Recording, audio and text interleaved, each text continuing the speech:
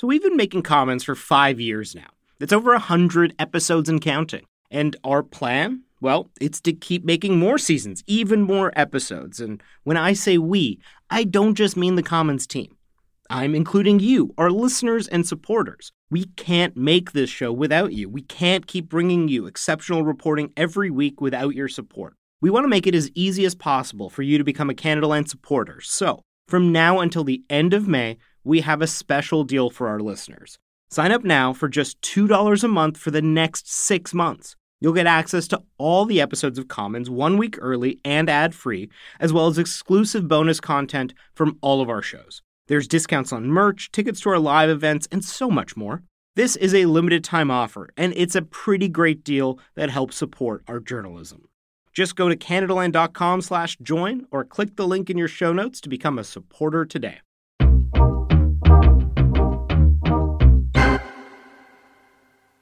This episode contains discussion and some brief description of torture, as well as discussion of sexual violence against minors, so it may not be suitable for all listeners. There were a lot of people telling Rangina Hamidi that she shouldn't return to Afghanistan. Many of my friends, family members, colleagues were advising me against going, and I understood their reasons, obviously. First off, she was a single woman. And besides, she had barely even lived there, having left as a child when her family fled the Soviets. But she felt she had a responsibility. She'd been raised and educated in the United States and given opportunities that few Afghan women had. It was 2003, and she thought she could really help rebuild her country. So finally, when I did decide to go, while the rest of the family and friends all thought that I was crazy, my father, he looked at me, he's like, this is your desire, this is your wish, go follow it. And if you love doing what you're going to do great things for your country and your people. So she went. But unlike many of her other American-raised Afghan friends and colleagues who were joining in the effort, Rangina didn't head to the country's capital. I didn't want to go to Kabul because I didn't speak Dari too well. And I was much more comfortable with my mother's tongue of Pashto. And I said, why not go to Kandahar? And nobody was going to Kandahar at that time. In 2003, nobody was talking about Kandahar. When she got settled, it was hard not to notice the hostility. So when I did return, it was kind of odd for distant family members, relatives who were still living in Kandahar, for them to accept that how would my father allow his single young daughter to come all by herself and work with foreigners in an office. And I know that I did quite quickly become the talk of town because then, of course, the first thing you do is you attack the morality of that individual. She would call her father and tell him about the kinds of stories that their relatives were telling about her. But he remained supportive. His response back to me was, Rangina, if you're going to sit and allow these people to say the things that they want to say and then you listen to it, you might as well just pack your things and come back home to America. But you've gone there with a mission. You're doing great work. God sees your work. You know what you're doing. I know what my daughter's doing. I don't care about the world, and neither should you. And I think that just having that kind of a courageous and a supporting father was probably the most important element of my life in making the decision to return back. During that time, her father would come to visit her in Kandahar. And he just started falling in love with Afghanistan more and more. Rangina's father was close with Hamid Karzai, who was then the president of Afghanistan. President Hamid Karzai asked him, come work here. Why are you still working in America? Karzai wanted Rangina's father to work in the Ministry of Finance, but he refused. He says, all of the ministers that you've brought in your cabinet, most of them are warlords, drug lords, they're thugs and criminals. And how am I going to bring about change under their leadership? Instead, he asked to be appointed as mayor of Kandahar city. All in all, an unglamorous post. But his reasoning was simple. A mayor could make a difference in the things that actually matter to people. Karzai agreed, and Rangina's father became the mayor. In a patriarchal society like Afghanistan, the minute my father became mayor, Rangina Hamidi no longer existed. She became the daughter of Mr. Mayor. She didn't mind, though. She was proud of the work she saw her father doing. But he quickly began to face hurdles. Rangina's father became mayor in 2007, with violence in Kandahar continually getting worse. But the Taliban were far from the only problem. He wanted to do more, but his fight in the city was against the warlords and drug lords who had confiscated government land, who had built, high rises, who refused to pay the appropriate taxes and fees back to the city.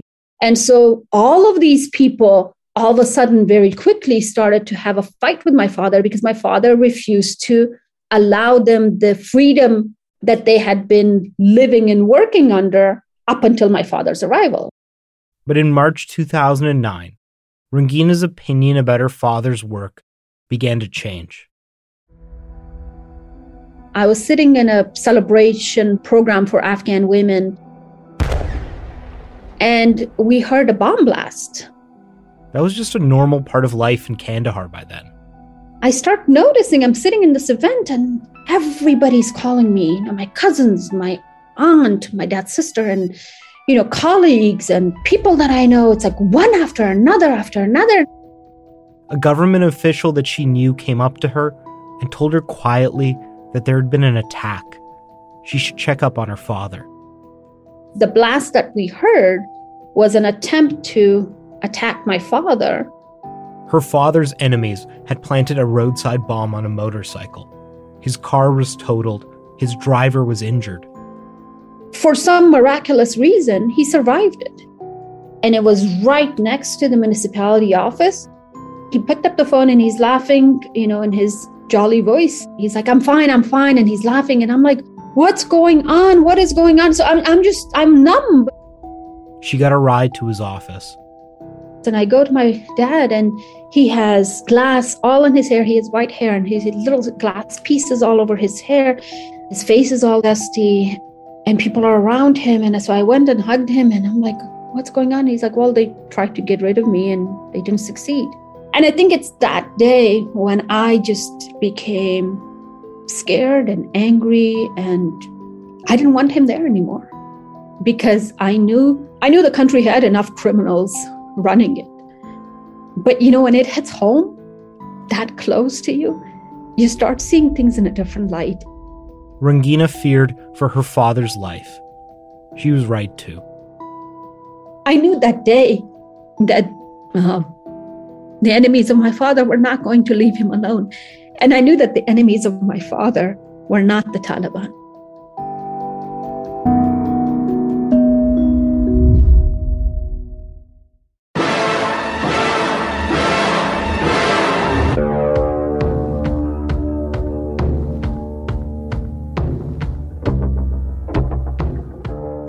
During the war in Afghanistan, it was clear who the enemy was: the Taliban, a group of religious zealots who harbored terrorists, killed with fervor, and enslaved women.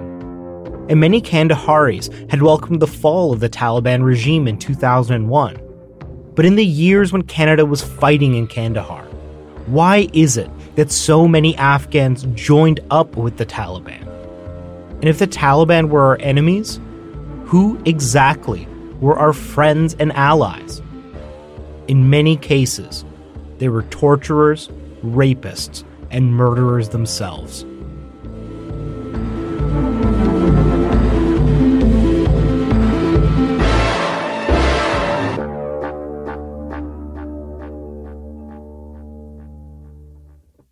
I'm Arshy Mann, and from Canadaland, this is Commons.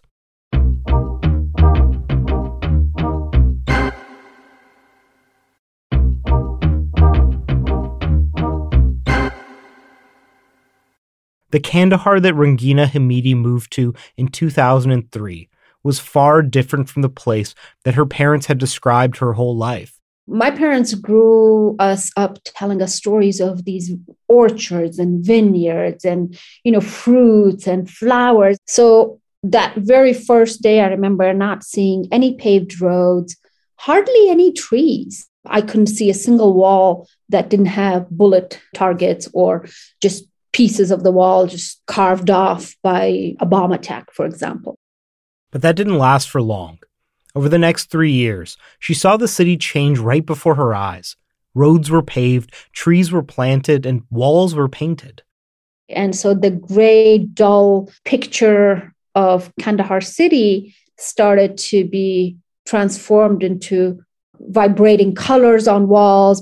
The next few years, Rangina's optimism grew, and many Afghans in Kandahar appeared to be happy with the international presence. If I can call any golden era in the past 20 years, it would be that period from 2001 until 2005, 6-ish. There were jobs, there was hope, there was opportunity, there was building, there was construction. In short order, Rangina became one of the most prominent women's rights activists in the city. By 2005, as the insurgency began to build, Rangina says that people in Kandahar city began to hear stories about what was happening in the countryside, and they painted a very different picture.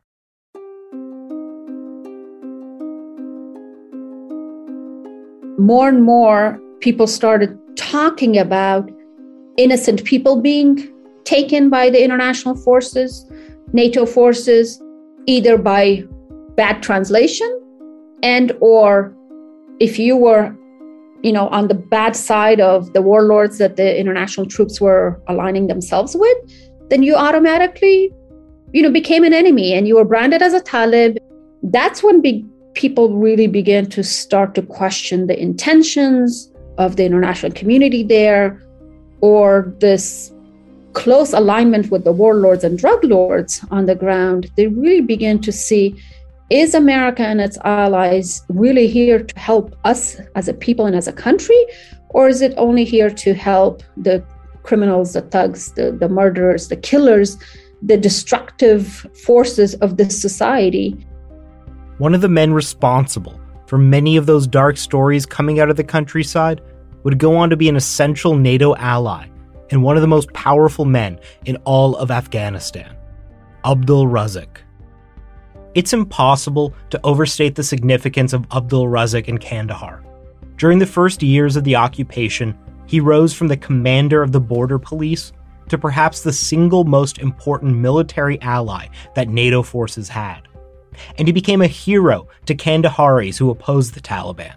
By the 2010s, his face was everywhere in Kandahar city, looking down on people from billboards or pinned to the windows of taxicabs. He also happened to be a murderer and a drug trafficker. Matthew Akins is a Canadian journalist who lived and reported in Afghanistan for years. And he first encountered Abdul Razik through a set of curious circumstances before he had become an icon. I was in this border town in Pakistan, and I was walking down the street. I just come from Iran, and a Land Cruiser pulled up, and some men inside asked me if I was a tourist, and then when they found that I was, they invited me to come with them. And this was a city that was pretty notorious for kidnapping and all sorts of political and criminal violence, drug smuggling. The Taliban were active there. So I probably shouldn't have gotten in the car with them, but something about them struck me as non-threatening. So perhaps foolishly, he got in and got to know them all.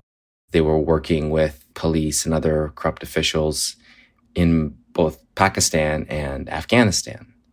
And that's how I learned about Abdul Razik. Abdul Razik was the head of the border police, based out of the frontier town of Spin Boldak. Well, Razik was said to be young, brave, fierce enemy of the Taliban, ruthless with those who crossed him. Razik came from a family that was linked to some of the most important commanders in Spin Boldak during the Soviet and Mujahideen time. In his early 20s, Razik was selected by Afghan power brokers to be the head of the border police.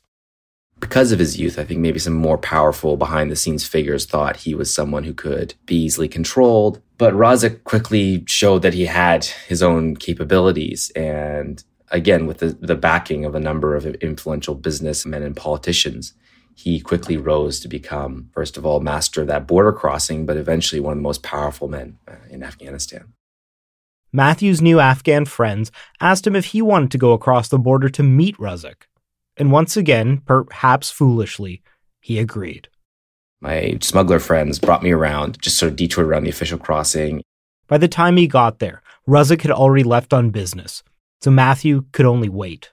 I don't know if I had known it was going to be 10 days, maybe I wouldn't have stayed there. But every day it was sort of like, Razik's coming tomorrow, inshallah.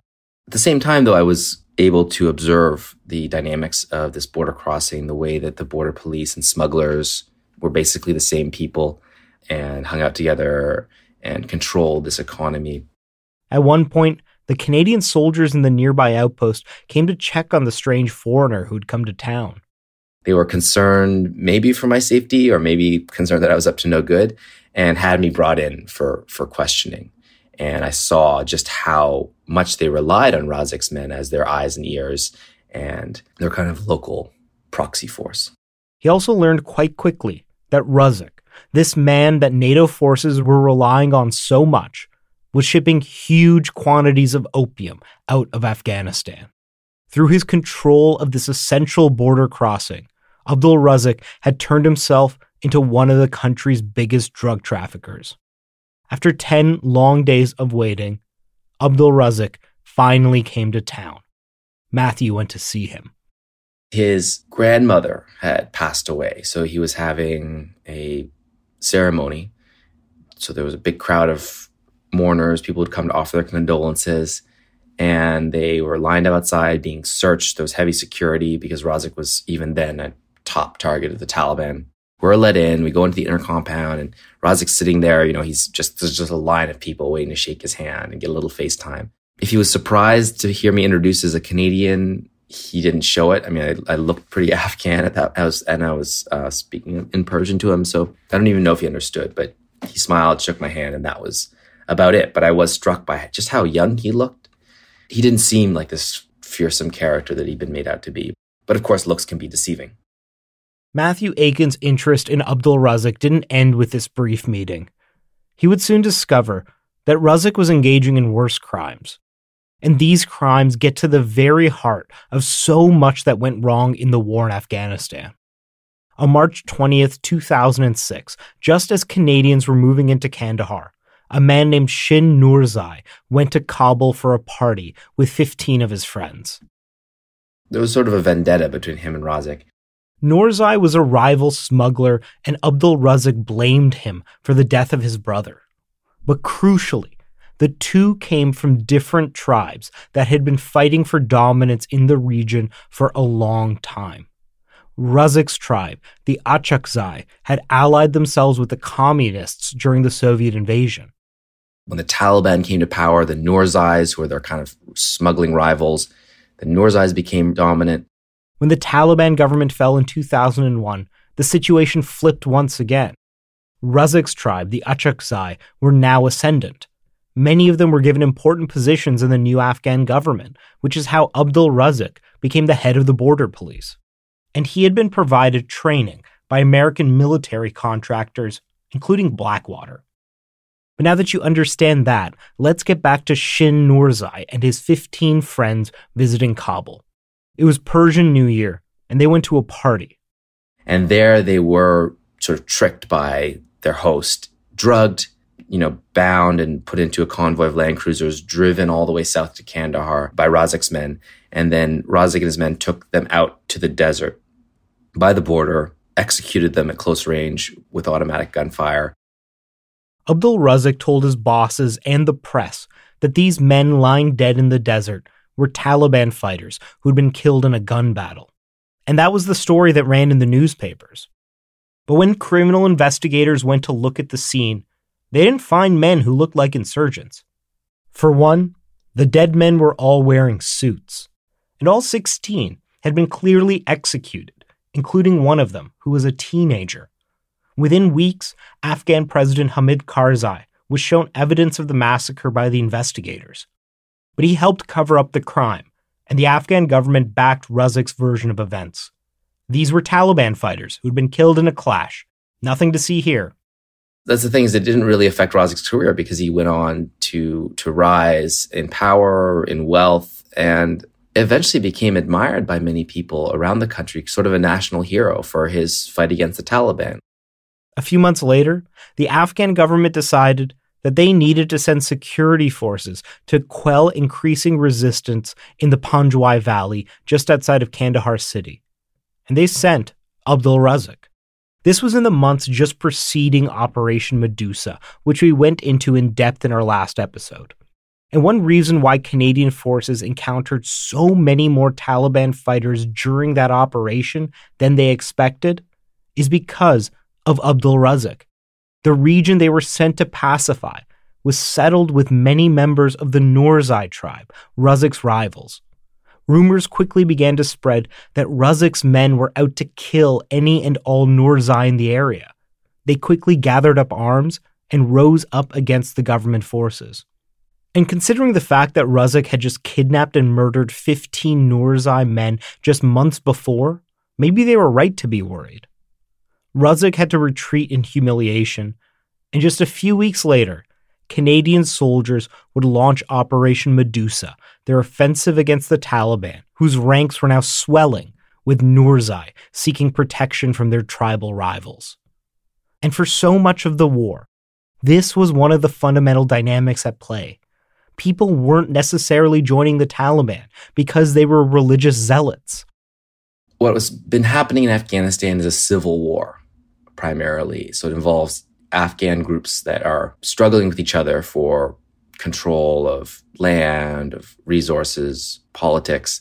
And when foreign groups intervene, they often, sometimes inadvertently, without understanding really the dynamics on the ground, end up supporting one group against another.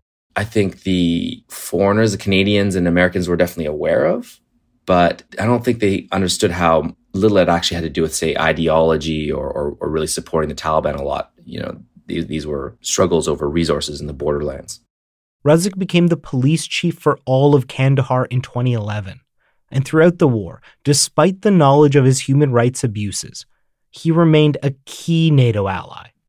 Razik was just one of the many unsavory characters that Canadian and NATO forces backed during the war in Kandahar, including Gul Agha Shirzai, one of the province's first post-Taliban governors, and Ahmed Wali Karzai, the president's brother and another known drug trafficker. Sure, these men were corrupt and brutal, but they were seen as necessary. That was the dilemma that the Canadians and then the Americans had found themselves in, that they were never really able to solve throughout the rest of the war, though they tried in different ways, which was that their allies were criminals, were human rights abusers, were people who were committing some of the very crimes that were causing people to join the Taliban, that were delegitimizing the government. But these were also effective people in the military sense, in the battlefield. They were fighting a vicious war against the Taliban, who were also involved in drugs and crime and kidnapping and torture and human rights abuses. So it was a dirty war on both sides. And people like Razik knew how to fight that war, but they were also a kind of cancer eating the government from the inside and preventing, the rule of law. Razik gutted the police force. He gutted the criminal investigations teams. He subsumed everything to his kind of personal authority. I think that he was seen as a necessary evil.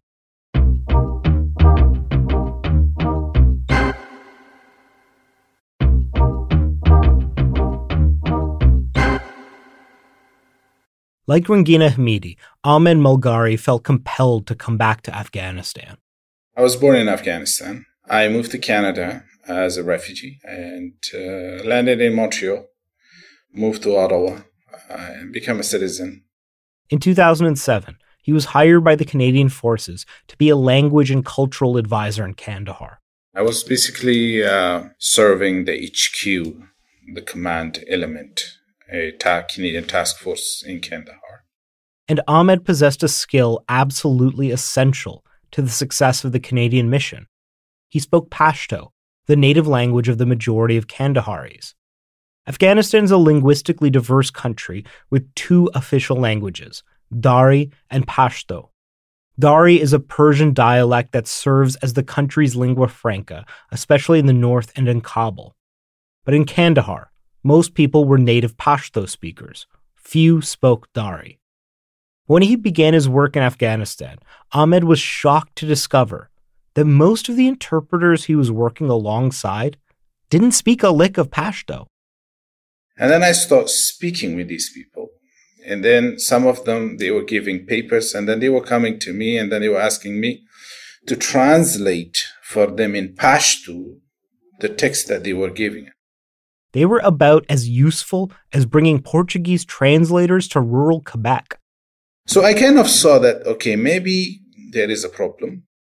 Ahmed says he witnessed interpreters completely fabricate translations from the handful of words that they could pick up. He says that he saw Afghans get killed because of this. When he raised the issue with soldiers, Ahmed says that he was accused of harboring ethnic prejudices against the other translators. But bit by bit, Ahmed was able to make a difference, especially because he had the ear of some of the top military and civilian officials in the occupation forces. And one of his most important contributions was simply educating Canadian forces about Pashtun culture. And I told them that the Pashtuns will not forgive and forget.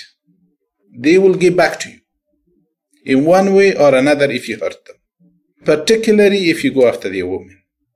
If you raid their houses, they will give back to you in one way or another. So initially, they were thinking that, I'm just talking nonsense. But then the number of casualties went up. And then the general saw this, that, okay, this guy makes sense. He helped create relationships between the Canadian military and respected local leaders. And then I told him, okay, be friend with these people. Use these people, their influence, to help your soldiers. So I said, we have this commonality between the two, and we can work on it, and we can build on it. And this is what I did. And it was very successful. And it was successful to a point where the elders, they came to the Canadian forces. They told the Canadian forces that they want me to be a governor of Kandahar. Now, when Ahmed told me that there had been a movement to make him governor of Kandahar, I didn't exactly believe him at first. It wouldn't be the first time someone's exaggerated to me in an interview, but a quick search of the archives showed that Ahmed was telling the truth. Kandahari elders were telling journalists that they wanted the Canadians to install him as governor. And it was just because they knew that I was sincere and I would really wanted to help them. But of course, Kandahar already had a governor. He was a man that Ahmed Mulgari had gotten to know well, and he wasn't at all pleased when he heard about these rumors. His name was Asadullah Khalid. I worked with his circle, and I started befriending his circles to know what Asadullah Khalid is about. Khalid was from Kandahar. He was a young man who had come up through the ranks of the anti-Taliban fighters in the years before the American invasion. And in 2003, he was appointed governor of his home province of Ghazni, and then 2 years later, he took over Kandahar. Ahmed was never impressed by Khalid. He had this attitude of childish attitude. He had no respect, and the way he was acting, the way he was behaving, it was like a child. He did not resemble or display any characteristics of a mature politician or a mature leader. He took everything as a joke. Because he was governor of Kandahar, many Canadians worked very closely with Asadullah Khalid, including, according to a book by historian Sean Maloney, a Canadian Forces major named Harjit Sajjan. The Canadians shared intelligence with Khalid, coordinated attacks against the Taliban, and worked on governance issues. They would even sometimes play video games with him at the lavish governor's compound in Kandahar. Ahmed Mulgari says that for a long time, he was on good terms with him as well. But Khalid is without a doubt one of the most brutal men in recent Afghan history. Leaked American diplomatic cables characterized him as, quote, exceptionally corrupt and incompetent. Multiple sources told Human Rights Watch that he used his security forces to kidnap and rape women and girls. And he was a torturer. But according to numerous media reports and first-hand accounts, Khalid didn't just order the torture of prisoners, he would do it himself. Everybody has a hobby. One of his aides told me that his hobby is that when he gets drunk, he would call the NDS and he would bring the detainee, which was transferred to them. And then, he was taking their nails. This was his hobby, to seeing them suffer. Khalid had a chamber right in the governor's compound for this very purpose. One of Khalid's aides even gave Ahmed a tour. He showed me something. It looked like a blood on the wall. I didn't believe it, but he's saying that when they pulled the nails of one of the person, the blood went to the wall. And then now you see, we're painting it 3-4 times, but this blood again appears on the wall. This was a story he told. This was the man that Ahmed had accidentally angered by becoming so popular with some locals that they wanted to make him governor. One day, Ahmed was in a Canadian Forces convoy that was on its way to meet Khalid at his compound. While we were en route to see him, that's where we got the VBID attacks on me, where we were blown up by 1.5 tons of explosives. Their convoy had been attacked by a car bomb. I would suspect that he was behind it. And Ahmed had good reason to think that Khalid had it out for him. Khalid had railed against Ahmed in the Canadian media, claiming that Ahmed was behind a plot to usurp him. And Khalid certainly had the capability to carry out this kind of attack. In 2007, 5 United Nations workers were killed in a similar attack. Chris Alexander, who was a top UN official at the time and went on to be a minister in Stephen Harper's cabinet, told Canadian officials that Khalid had ordered the attack because the UN convoy was on its way to destroy one of his poppy fields. Ahmed remembers one day when Khalid introduced him to his bomb guy in his office. He told us that this person was the person who actually did the VBID attack on the mosque where Mullah Omar, the leader of Taliban, had celebrated the Eid prayer. He said this person actually blew up and tried to blow up Mullah Omar. That person was sitting with him, and he said he's an expert in IEDs and making VBIDs. I don't have a solid proof that he did it, but I wouldn't doubt that he probably was behind it. Khalid would remain as governor of Kandahar until 2008. Needless to say, Ahmed does not have a high opinion of him. So he was part of a big problem in Kandahar. And I would blame him for the misery of people in Kandahar, Asadullah Khalid. I'm not a fan of him. There's one more story I want to tell that I think might help people understand why some Kandaharis were sympathetic to the Taliban. And just a warning, this next section deals with the sexual exploitation of minors. You'll remember Bruce Moncor, one of the soldiers involved in Operation Medusa from our last episode. I remember my first night on duty where I was like on lookout in an observation post, and I was walking and I saw these two, look like these two Afghanis wrestling, and I was like, what the hell? That's weird. And I was like, holy shit, looks like they're having sex. What Bruce was witnessing wasn't consensual sex, but the rape of an underage soldier by his superior. The term for this kind of exploitation of boys by powerful men in Afghanistan is called bacha bazi. Here's David Pugliese, defense reporter for the Ottawa Citizen. So this disgusting problem was there for years. And so in the early days, one of the reasons the Taliban gained support among the people was they cracked down on this. So when they came to power, if you're a warlord or an individual of power, and some of these guys would have sex slaves, children, Taliban started hanging them, right, and executing them. And this was approved of by the locals. But in the years of the American and NATO occupation, this kind of sexual exploitation increased substantially. Some of these powerful warlords, some of these Afghan army commanders, they had children as sex slave boys, usually. And this was well known among coalition forces. So what happened was coalition forces, they just ignored it. And that's basically what Bruce Moncor was told to do when he saw this rape taking place. And I ran upstairs to where the thing is, and this guy had been there for 7 months. I was just, first couple of days in. And I said to him, hey, like there's a couple guys down there freaking having sex. He's like, oh yeah, it's Man Sex Thursday. It's like, well, what? He's like, yeah, every Thursday these guys, they have sex with each other. I was like, well, what are you talking? He's like, yeah, if they get too close to the stairs, just throw water on them and they'll go away. These were our allies. You had soldiers that were raping the 17-year-olds that were being pulled in. According to interviews that David has done with other soldiers, as well as documents he's declassified, Canadian military commanders knew that some Afghan officers were engaging in this sexual violence, but they chose to ignore it. I talked to one soldier. He was telling me about they saw one child, a young boy, and he had a bell tied around his foot. If that boy ever tried to escape, the Afghan commander would hear the bell going off, right? As he tried to run away. I mean, there is nothing that kid could have done to escape. But this was known. I've talked to a number of soldiers who said, yeah, we saw it.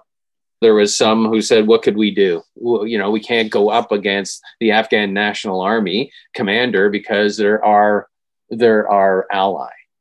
Yet we're selling, the Defense Department and Canadian Forces is selling this mission to the public as helping the people, but turning a blind eye to pedophiles.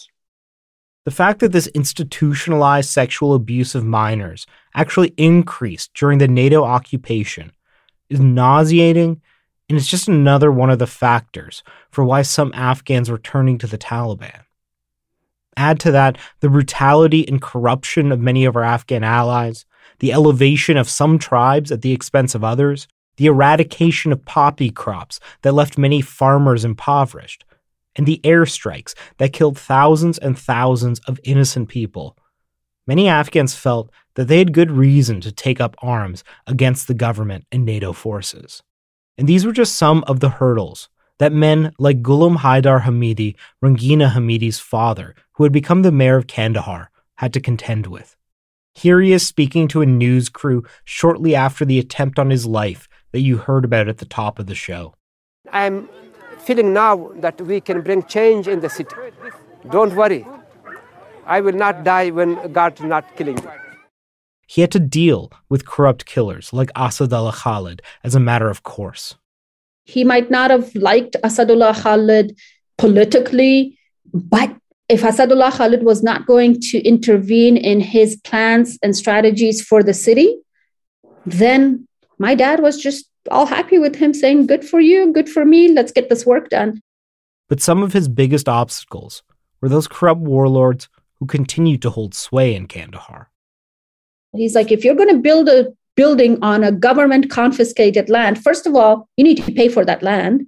I'm not letting you have, a hot spot in the middle of the heart of Kandahar city for free because you confiscated it. Second, there's some conditions to how many floors of a building you can build, to how many bathrooms need to be. But that's the kind of projects my father was working on, was to make things seem somewhat normal, somewhat within a system. He was trying to work in a place and in a country among people with a systematic mind. And unfortunately, there was absolutely no system in place to receive him. The system that had been built up by the West didn't have room for men like Rangina's father. And on July 27th, 2011, that system would crush him entirely.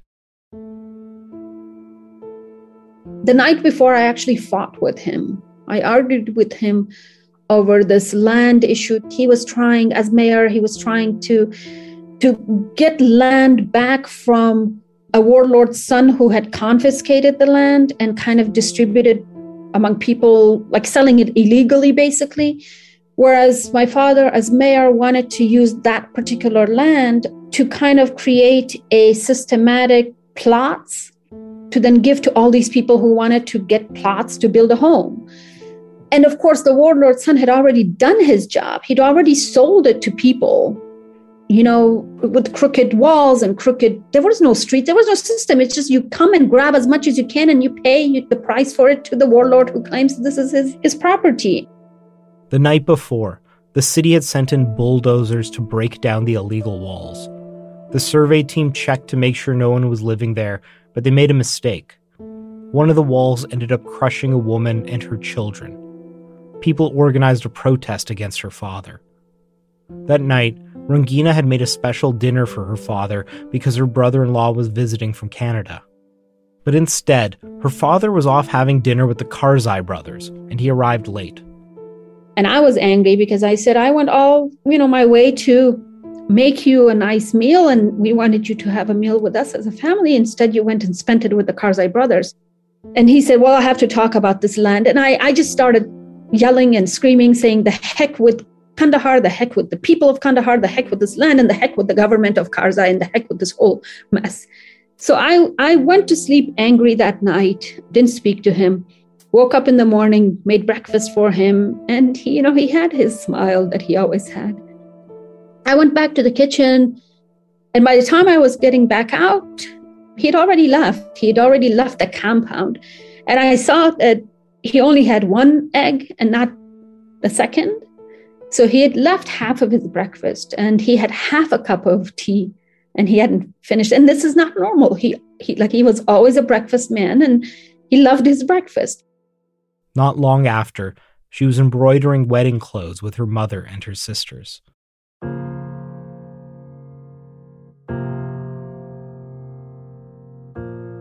My mother went to her room and then frantically is running back and telling me, call your father, he's not answering. And I was just so, I didn't know how to respond. I'm like, well, what's going on? She's like, I don't know what's going on. Just call your father. He's not picking up my phone. So I call my father's phone. Of course, nobody's picking up. And then I call his driver, and his driver picked up the phone. And I said, give the phone to my father. And he said, give the phone to your husband. And I yelled at him. I'm like, give the phone to my father. I want to talk to my father. And he keeps saying, give the phone to your husband. Finally, she handed the phone over to her husband. Without saying a word, he hung up and told Rangina and her mother to get in the car. They started driving to the hospital. And in my head, I'm just still playing the scenario of, we're going to go to the emergency room and the doctors are operating on him and we'll have him there. And then the driver, instead of gearing or turning the wheel to the emergency room area, he turns to another direction. And I yell at him. I yell at him because I'm sitting right behind the driver. I almost grabbed him and hit him on the shoulder. I'm like, why aren't you going to the emergency room? And he doesn't say anything. He just turns the wheel. And then the next thing I see is this huge white sign with red writing on it that says mortuary. And I think that's when I realized that my dad was no longer. Ghulam Haidar Hamidi was killed by a suicide bomber. He was one of over 500 people in Kandahar who were assassinated in the years since the American invasion. Officially, his murder was blamed on the Taliban. But Rangina has never believed that. She blames the warlord-infested Afghan government for her father's killing. Unfortunately, in a country where so much chaotic and unlawful things happened, my dad's death was one of those incidents that led to the entire chaos, or is part of a whole national chaos.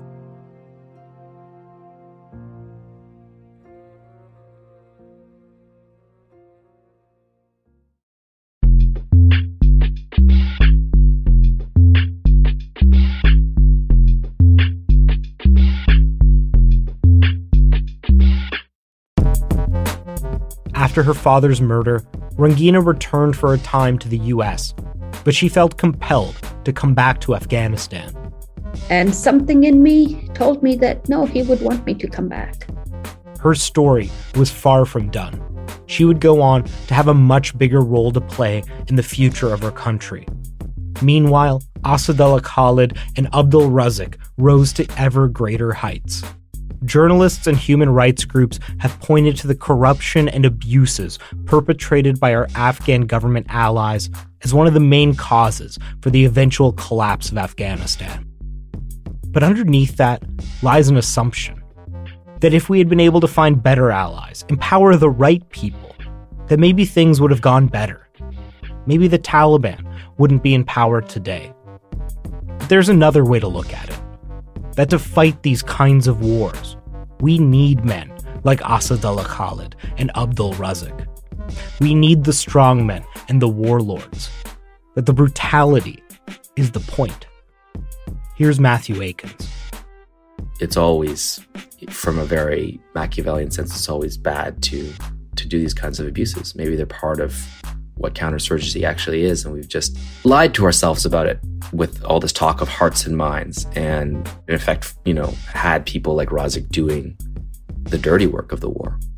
But Ahmed Mulgari believed that Afghans deserve better, and he wanted to make sure that the people in power could never say that they didn't know about the abuses that these men were perpetrating. I believe that we owe an apology to the people of Afghanistan. So in 2010, he decided to tell the world the truth about exactly what was happening in Kandahar. That's next time on Commons.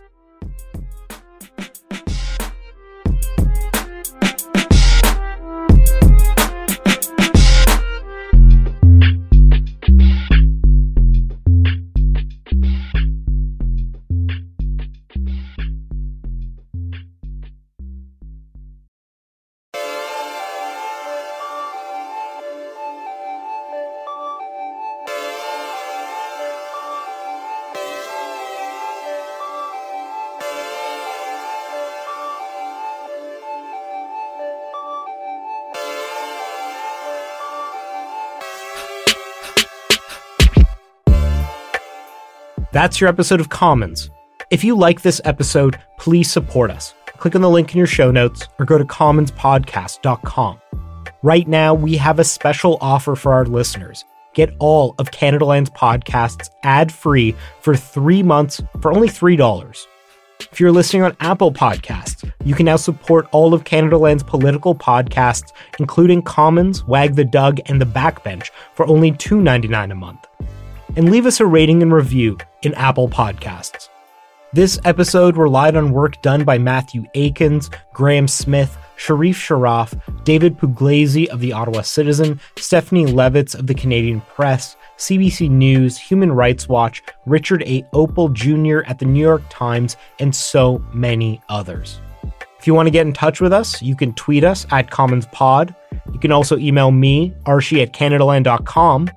This episode was produced by me and Jordan Cornish, with additional production by Noor Azria.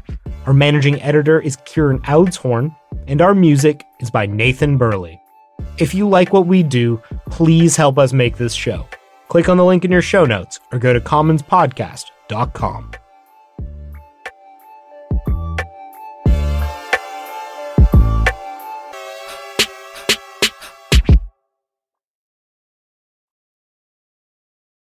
This episode is brought to you in part by the Douglas Mattress. Now, I've said it before and I'll say it again. One of the best, and I mean the best things you can do for yourself is to get a good quality mattress. The time is now, people. Douglas is giving our listeners a free sleep bundle with each mattress purchase. Get the sheets, pillows, mattress protector, and pillow protectors free with your Douglas purchase today. Visit douglas.ca/Canadaland to claim this offer. That's douglas.ca/Canadaland to claim this offer. When you make decisions for your company, you look for the no-brainers. And if you have a lot of mailing to do, Stamps.com is the ultimate no-brainer. It streamlines your processes to make your business more efficient, which makes you less busy.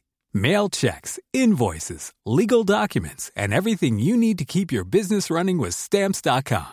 Seamlessly connect with every major marketplace and shopping cart. Schedule package pickups and see your cheapest and fastest shipping options from different carriers, with rates up to 89% off USPS and UPS rates. And with the Stamps.com mobile app, you can take care of mailing and shipping wherever you are. Make the same no-brainer decision as over 1 million other businesses with Stamps.com. Sign up with code PROGRAM for a 4-week trial, plus free postage and a free digital scale. No long-term commitments or contracts.